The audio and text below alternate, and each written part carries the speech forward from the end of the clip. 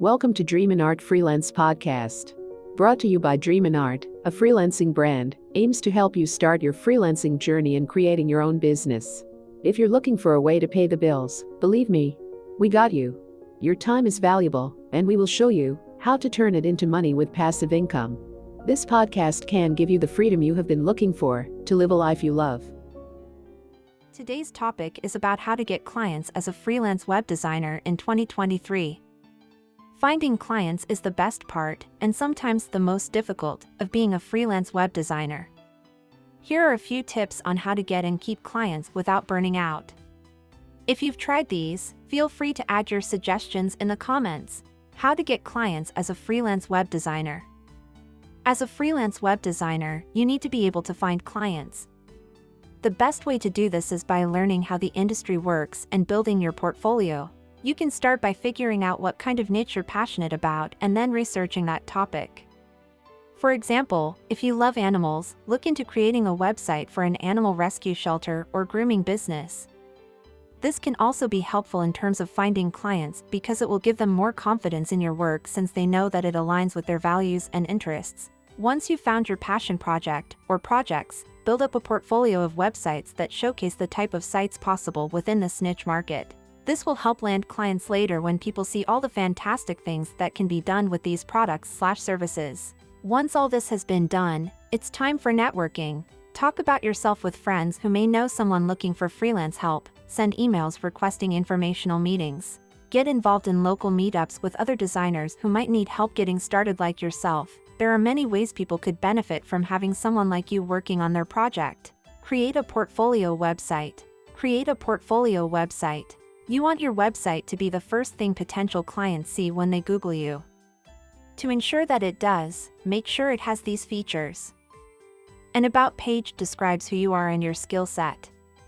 This page should also include contact information. If possible, a portfolio with some examples of your work, along with client testimonials from past projects. This should be easy to navigate so visitors can easily find the kind of project they're looking for without having to scroll through all of them at once. A blog where you write about relevant industry news and topics related to freelancing and small business. It will help build trust among potential clients and show them that you are knowledgeable in your field, and not just an empty suit. Create a PDF document that showcases your best work. Find events that freelancers attend, including local ones in your city, and check out online opportunities. Include a portfolio of your best work and a list of your skills, past clients, and past projects. You can also create a PDF document that showcases your best work. Ask other freelancers where they go to network and get clients too. Be active on social media. Be active on social media. Social media is a great way to meet potential clients, so be active on social media, especially if you're looking for freelance work. Use social media to share your work and show your personality to build a brand. Your personal website should be your portfolio, so use it to communicate what you offer and specialize in as a freelancer. Consider adding blog posts about relevant topics like how to find clients or the best tools for freelancers, which can help attract even more traffic from potential clients looking for someone with experience in the industry. Start a blog. Start a blog. The benefits of blogging are many. First, it's a great way to build your brand and establish yourself as an expert in your field. By sharing your knowledge and expertise online, you're not only helping potential clients learn what they need to know about their problems, but also making yourself look good. Secondly, blogging helps you stay current on industry trends and news by providing a platform for discussing UX design or development topics. This way, when someone comes looking for advice or guidance from someone who has experience working with these types of projects, they'll find yours first because they'll have seen it linked elsewhere before reading any other blogs. Finally, blogging gives you another place where people can see what kind of work you do best so that if anyone needs some done themselves, they may come directly to you instead, and hopefully hire you. As long as this blog is regularly updated, there will always be something new soon enough.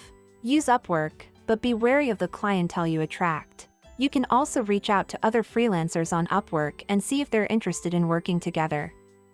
If you're thinking about going this route, just make sure you're aware of the type of clients that might come with it. For example, one writer I know is looking for an illustrator to help her create an infographic. She was particular in her requirements and even had a set hourly rate that she would pay him. She wanted him because he knew what he was doing. This kind of collaboration is great because neither partner doubts how much work will be done, who is responsible for what task, and how much each person should get paid at the end of the day. Network at events and be active in industry Facebook groups. You can find out about events in your area or industry by joining a Facebook group for freelance writers and other creatives in your niche. There are also many great groups for general freelancers and business advice, so join those too. Once you've joined a few groups, it's time to start networking.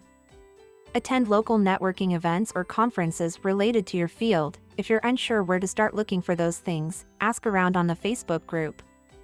Make sure to connect with people with similar interests and skill sets. You never know when they might help you later on down the road. No single strategy works for every freelancer, but there are many ways to get started finding clients. No one strategy works for everyone, but there are many different ways to get started finding clients. It all depends on your skills and niche.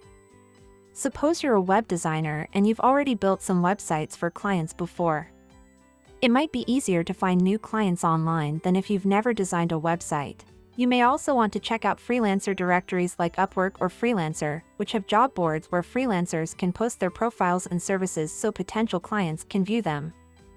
With Upwork, there's even an option for companies to post jobs with no fees whatsoever. But what about those who don't have as much experience as others? Or maybe they're just starting out in the field or industry. For example, a graphic designer who wants more experience working with people outside of school projects would need some time before they could start getting clients independently. They'd have much less experience than someone who has been doing freelance work full-time since graduation. However, that doesn't mean they shouldn't give themselves time. After all, there really isn't any other way around this problem except trial and error until something sticks. But we'll talk more about this later. Conclusion: the best way to get new clients is to be everywhere. Instead of looking for people specifically looking for designers, they will come to you. When they reach out, you have a much better chance of getting work done, since the workflow will be easier. This prevents your freelance work from becoming a full-time job in itself. You've reached the end of another episode of the Dream in Art Freelance podcast. Thank you for listening. I hope you learned something new. Subscribe to the podcast. Remember, you were born to do something great, so don't stop till you do. We wish you a successful life. Please don't forget to follow us for more content. Share the podcast, or tell a friend about it. And, please rate the podcast. Your opinion matters to us. Visit our website for exclusive content. The website is www.dreaminart.com.